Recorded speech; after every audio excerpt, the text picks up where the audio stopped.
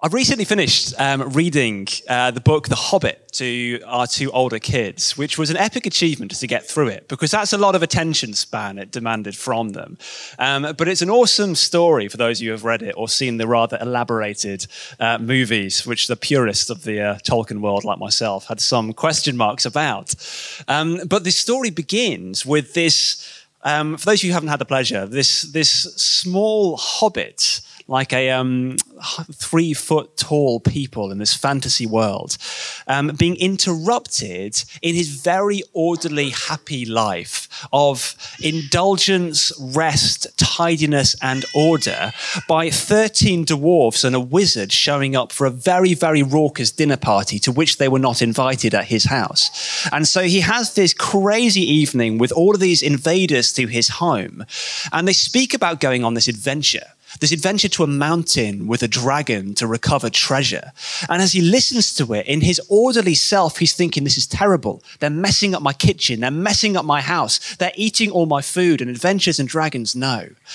But there's something in him.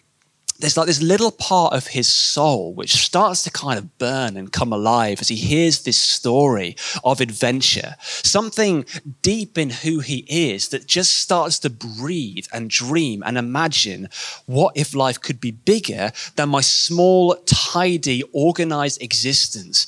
The something of the adventurer starts to arise in this small hobbit, Bilbo Baggins. And so when he oversleeps the next morning and finds out that he has slept in and all the dwarves have gone, he has this moment where he's like, what am I going to do? Am I going to take the opportunity that they've gone and just settle down? But the adventurer in him wins. He jumps up, grabs a completely inadequately packed bag and runs out the front door and goes off on this adventure.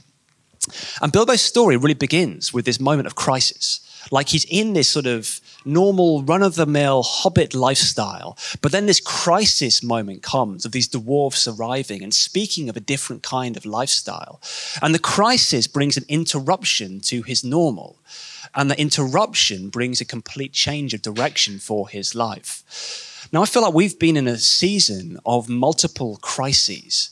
Whether we're talking about recent political events, whether we're talking about Ukraine, Russia, whether we're talking about the economic situation and the cost of living crisis, whether we're just talking, and as we've journeyed as community around many of the things that we've held and faced in the past years, change of job situation, change of where we're living, change of health, grief, financial struggles. Many of us have moved cities, homes, or renovated homes, and all of it. And then COVID, this massive crisis that's hit our world. And really like Bilbo, crisis gives a moment of interruption. It interrupts the places we were coasting or living uncritically in a certain direction. It begs questions of us, how are we living and what are we living towards? And in that moment of crisis and interruption, the question that's asked of us, what direction do we want to go in future? Is the safety and the normal of what we were beforehand, what we want to go back to, or actually is something of a fresh adventure being stirred in us, of a different way of living and a different way of being? This is what I want us to talk about today. As we emerge from crisis after crisis, interrupting our habits, which way are we going to move into the next season? Now, in this new world, we have to face some realities. One of the realities we have to face is that we are no longer, this is not news to many of us, but we are no longer in a nation or even in a Western world where Christianity is a majority position. We are now radically in a minority in our society. So people who are analysing the move in sociology will speak of the move from being a Christendom society, i.e. a society where Christianity is mainstream, expected and normal, to being a primarily secular society. In this move, we have gone from the centre of society to the margins, from being the primary voice and former of the ethic of the culture to being a marginal voice on the sidelines. Now, within this, churches have said, well, what are we going to do about this? How are we going to keep up? And one of the questions, and much church growth theory has developed around, we need to be more relevant to the changing culture. We need more relevant music. We need more relevant speaking. We need more relevant clothes, more relevant coffee. We need Starbucks church. We need to do a different kind of church which changes how it looks on the outside to speak a way of relevance. And there may be some good things in that, but it's failed to address the deeper question, the deeper need to be something distinct, to be superficially culturally relevant is never going to be the way of power or impact in this community, in this cultural moment. And I think we've seen just too much in recent months and years that sometimes churches have pursued cultural relevance and to look the part superficially, but underneath story after story has emerged of corrupt power or sex dynamics behind the scenes. We need to walk a distinct way in the deep way of Jesus. When we planted Anchor, we felt this symbol of the anchor, which is the hallmark of jewellery made in the Jewellery Quarter in Birmingham, where we began our journey, which is always worth explaining, because otherwise everyone's like, why are you called after this, like named after this maritime symbol when you could not be further from the sea? It makes no sense at all. But this symbol has been engraved in the jewellery of Birmingham for generations. And for us, we felt like this is a symbol of depth and adventure, because the way of Jesus goes deep. It goes to the core of who we are and transforms us from the inside out to bring deep change into a superficial culture. And it's a way of adventure, because Jesus' way is always adventurous. Now, in this post-Christendom paradigm, as we've moved from the centre of the culture to the edge, we need to think through what are we therefore going to be in this moment. And because it's not our numbers or our superficial relevance that will win the city, but rather it's our radicality in the values that we espouse, in the measure of our love and the depth of our transformation. Jesus' movement changed the world, not from vast numbers who were left after his death and resurrection, but from a deeply committed small minority who from the margins of society went out in the power of God and rocked Europe with a movement the likes of which the world has never seen before. Former Chief Rabbi Jonathan Sacks wrote about this in an article he wrote some years ago, using the phrase from elsewhere. He spoke about becoming a creative minority and said that this has always been in the heart of Jewish experience. Let me read you some of his words.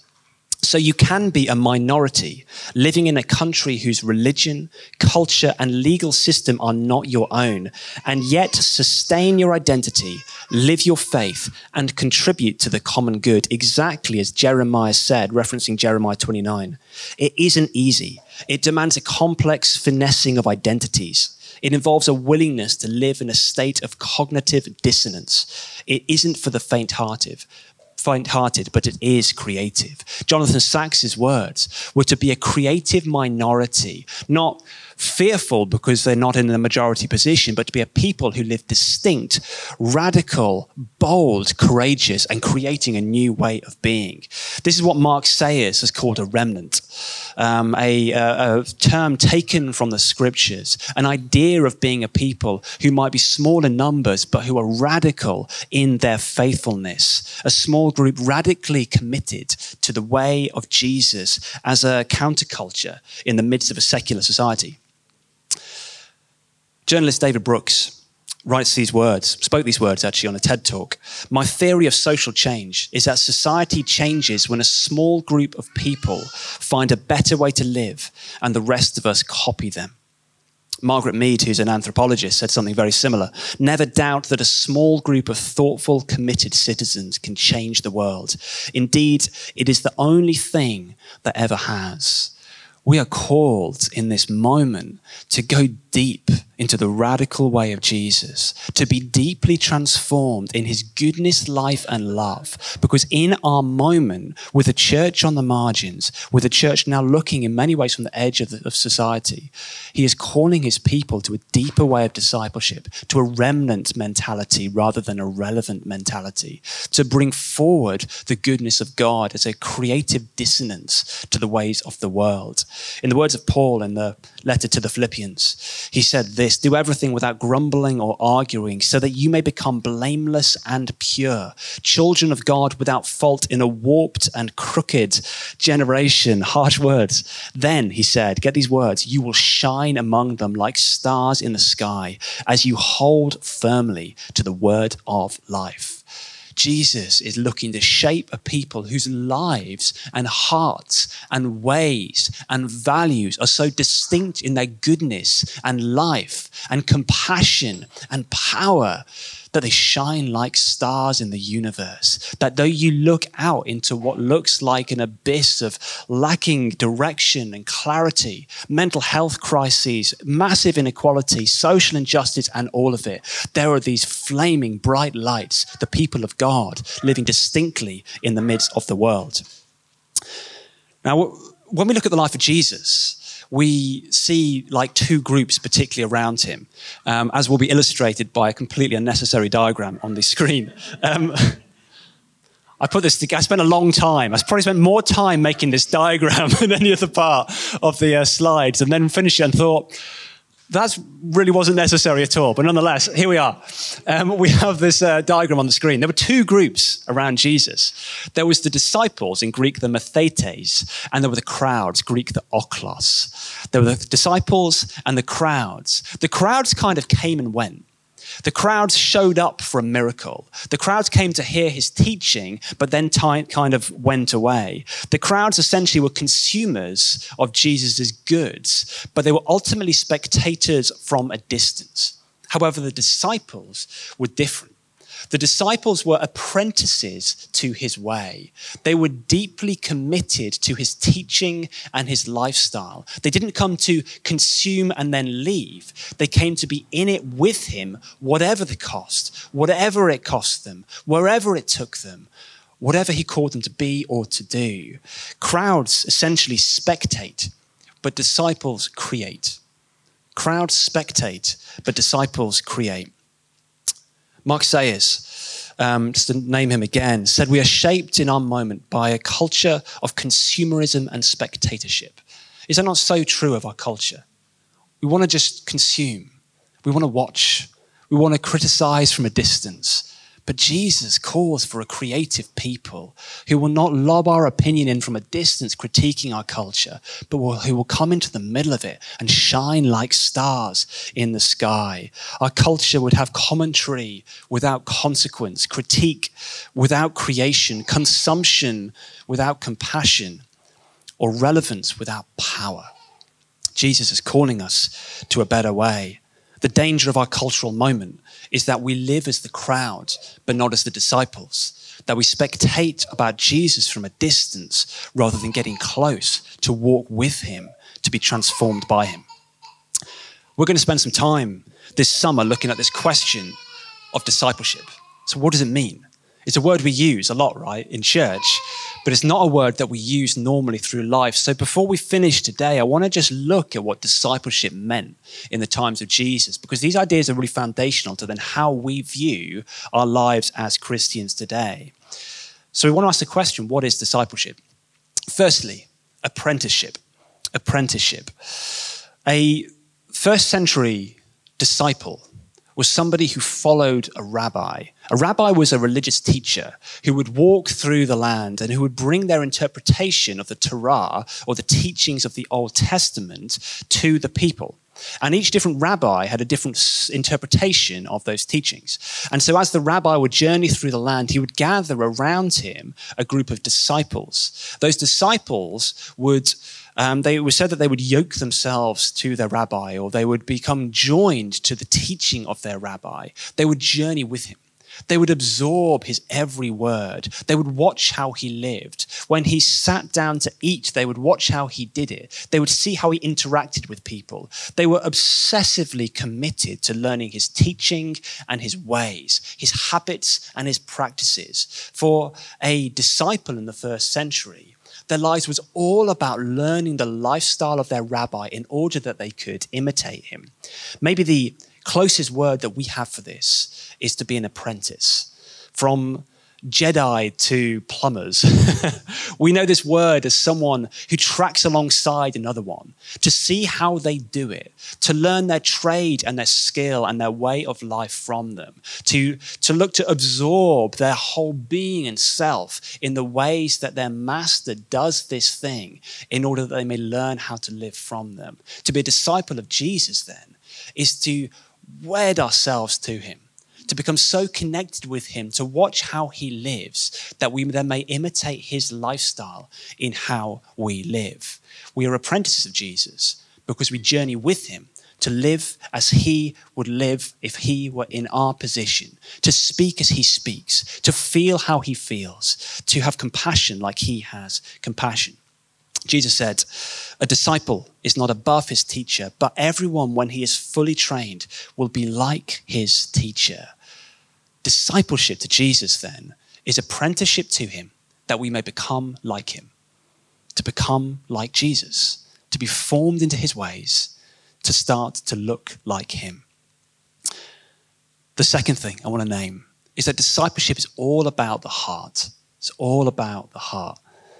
Which sounds like a really nice, fluffy thing to say, doesn't it? So should we just dig into what that means just for a moment? All the other rabbis would take the Old Testament scriptures and they would give their disciples a set of doctrine and interpretation of the doctrine. Essentially, therefore, it was teaching, theology, and it was rules.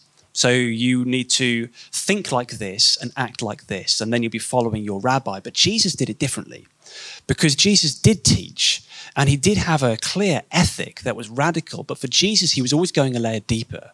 He was less interested in just giving his disciples doctrine or new rules, but he was far more interested in getting into their hearts. For Jesus, discipleship was about becoming a different kind of person. He wanted to go to the depths of who his disciples were, not so that they would just try and keep a set of rules that were really hard to give, but they become a different kind of people, a kind of people who started to glow with the very life and goodness of God and began to shine like stars in the universe. Though outwardly we are wasting away, yet inwardly being renewed day by day. It comes in again and again in Jesus' teaching, the heart, the depths of the human self, the deepest places from where our thoughts and our feelings and our choices come from. Matthew chapter 12, Jesus said, for out of the abundance of the heart, the mouth speaks. What comes out of our mouths comes from in our hearts. Matthew 15:19, for out of the heart come evil thoughts, murder, adultery, sexual immorality, theft, false witness, slander, and some good stuff too, we hope at times. Luke 8:15, as for that in the good soil, at the end of the parable of the sower, they are those who, hearing the word, hold it fast in an honest and good heart and bear fruit with patience. The heart is the epicenter of the discipleship journey of Jesus, because he is not just looking to modify your life with new ideas or new rules, but he wants to come into the depths of who we are, to set us free from our fears and our selfishness and the things that hold us, and to change us from the inside out. Dallas Willard, phenomenal writer on spiritual formation, wrote these words. The revolution of Jesus is first and always a revolution of the human heart. His revolution does not proceed through the means of social institutions and laws or the outer forms of our existence, intending that these would impose a good order of life upon people who come under their power. Rather, his is a revolution of character, which proceeds by changing people from the inside through ongoing personal relationship with God and one another. It is a revolution that changes people's ideas, beliefs, feelings, and habits of choice, as well as their bodily tendencies and social relations. It penetrates to the deepest layers of their soul. C.S. Lewis, author of Narnia and multiple other books, wrote in his work, Mere Christianity, we might think that God wanted simply obedience to a set of rules, whereas he really wants a people of a particular sort. This teaching, this vision of a renewal of the deepest parts of us is all over the New Testament. It's all over Christian teachers through the ages. And again, as we look at what discipleship is, we come to this as central in who we are. Let me give you two more quickly. Henri Nouwen said that the way to God is through the heart. And James Smith, a Christian philosopher, said, discipleship, we might say, is a way to curate your heart. About 1,000 years before Jesus, in ancient Hebraic wisdom literature in the book of Proverbs, Proverbs 4:23 says, keep your heart with all vigilance, for from it flow the springs of life. In other words, to be an apprentice of Jesus is to come and live so close to him that he may come into our very deepest self, to our deepest thoughts, our deepest feelings, and our deepest choices, and change us from the inside out. To be an apprentice of Jesus is to expose our inner life to him so readily and consistently and committedly that he forms us day by day into being a new kind of person with his vision, with his heart, with his joy, with his peace, that we may walk into our day-to-day formed to be like Jesus as we walk out into this city, to shine like stars in the universe. To live as an apprentice of Jesus is to have your life transformed from the inside out. Following Jesus daily activates the renewal of your heart so that you can become his agent of renewal in our city. I was reading Psalm 50 a week or so ago, and the last line of it just stood out to me. I was in one of those mornings where I was kind of in the rhythm of reading it, but nothing was jumping out, which if you followed Jesus for a while, you know there are many of those. But the Spirit just interrupted me in the kind of rhythm of it by just highlighting this verse to me. And I felt like it was significant actually, not just for me, but for us. And the psalm finishes with these words. To one who orders his way rightly, I will show the salvation of God. Now, salvation of God means the wholeness of God's life breaking out into the world around us. Sometimes we think it just means someone gets to go to heaven when they die. That is a massive reduction of the fullness of what is intended in those words. The salvation of God is his full, whole, good life breaking out all around us. And I thought, man, we want to see that. We want to see that. We are in this that we may see the salvation of God break out in our city. We want to see justice break out into places of injustice and healing break out into places where there is sickness. We want to see wholeness and goodness and life and belonging and peace come into our city. How do we get there? And this simple line, to the one who orders his way rightly. We will see his salvation when we order our ways. And I just believe that the Lord is speaking to a reordering of our ways in this moment. We've had our season of crises. Maybe it'll go on for some time yet. Let's hope not. But we've had our season of crises, this interruption to the ways we were living before, which for most of us would have been a medley of stuff that was positive and stuff that actually wasn't nourishing our souls. Into that moment of crisis where we are interrupted, we have this opportunity to reassess and to ask the questions, is the direction I'm going the one I want to go in? Do I want to keep coasting in the way of the hobbits of the Shire, filling my belly, but ultimately with this yearning for something more adventurous and big and deep, kind of burning in my soul? Or do I want to play to that bigger life that Jesus is offering me? This moment for us is a question of the reordering of our souls, becoming the radical remnant who is so committed to being apprentices of Jesus that we make space for him to transform our hearts from the inside out. In the weeks to come, we're going to look at this question. How do we do it? Because it sounds great. Most of us actually, if we're really pressed and we say, actually, do we want to see the inside of our lives transformed? We'll say yes. If we say, do we want to live in the kind of joy that Jesus had? We'll say, yeah, absolutely. Do we want to abide in the deepest peace that he had? Of course we do. Do we want to live as people with extraordinary hope or just radical compassion or expectant faith? Do we want these things? And as we'll say, yes. The question that we're going to come to in the next weeks is, so how do we get there? And what we find in the scriptures and in the teachings of Christian leaders and gurus and writers through the ages is actually there are specific things we can do to expose ourselves to the good and renewing work of God. That's what we're going to be spending our time on. The reordering of our ways for the exposure of our hearts to his renewing goodness in us, that though outwardly we are wasting away, inwardly we would be renewed day by day. To start us off, you got a bit of homework this week. So podcast listeners, we're going to send this out on email as well. Those of you who are in the room, there is no excuse whatsoever. On your way out, I've also put it at both doors. So if you go out either door, it's there. No excuses. Your homework this week is a time audit, okay?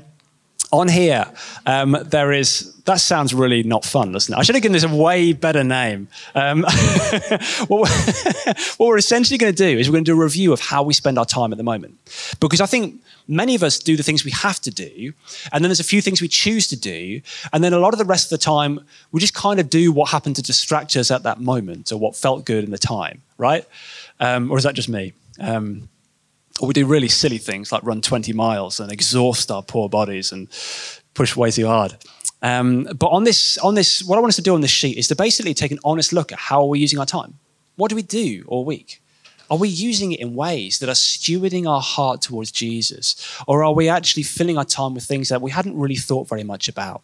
On this list, there's a few different areas: work, rest, sleep, eating, socializing, spiritual practices, some of the things that will be features in our weeks. And then there's 3 blank spaces at the bottom of the form for you to fill in with any other major things.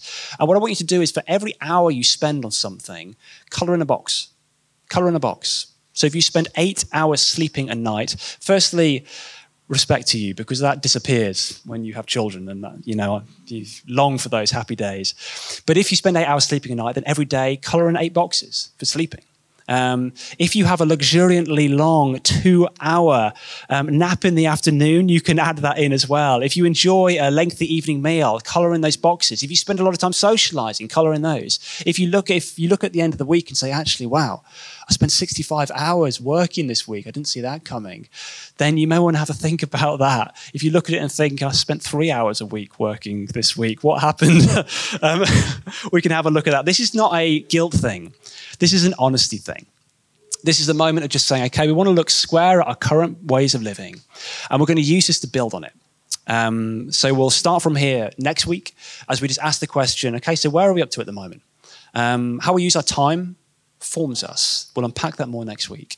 But actually our choices about what we do with our lives, our habits and our time have a huge significance in our spiritual formation. Start with this. Take it away. Have a go. And we'll start from there next week. Shall we stand together?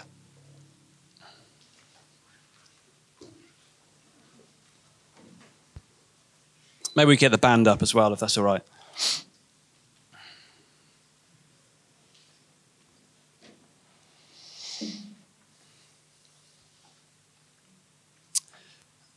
Dallas Willard, who we're going to be hearing a little bit from in the coming weeks, wrote these words.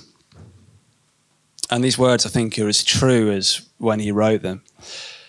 The greatest issue facing the world today, with all its heartbreaking needs, is whether those who by profession or culture are identified as Christians will become disciples, students, apprentices, practitioners of Jesus Christ, steadily learning from him how to live the life of the kingdom of the heavens into every corner of human existence. Yeah, as these guys just start fiddling around musically behind me, let's just be still and close our eyes. And Holy Spirit, we just come into you right now. We come to you open and we invite you to us, but we also there's a way that we need to come to you as well. And want to open our hearts, open our lives, open our diaries and our choice of hobbies. Open what we do in secret and what we do in public. Open our motives and our thought life. Open what we do with our money. Open how we think about our friends. We want it to be all open to you. And so, Holy Spirit, we just rest in you for a moment now. Just saying, will you come in? We don't want our hearts closed off. We want you there because you do a good work.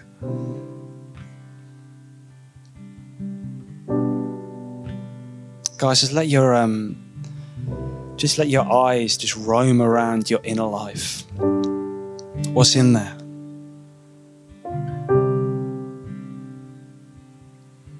And just bring it before the Lord. He knows about it all anyway. But just bring it before him. Present your real self before him. There's no condemnation here. There's no shame. But there's love and there's opportunity for transformation. And there's invitation to the wildest adventure you've ever been on.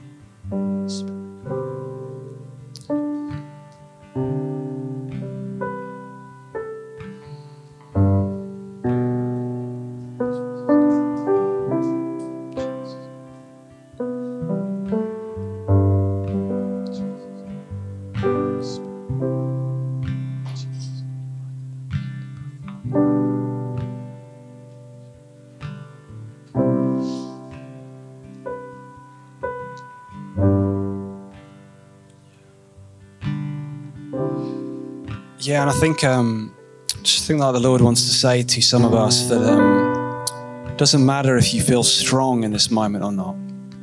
What matters is what you're leaning on. And he's saying, lean on me. I'm the only one who'll be dependable.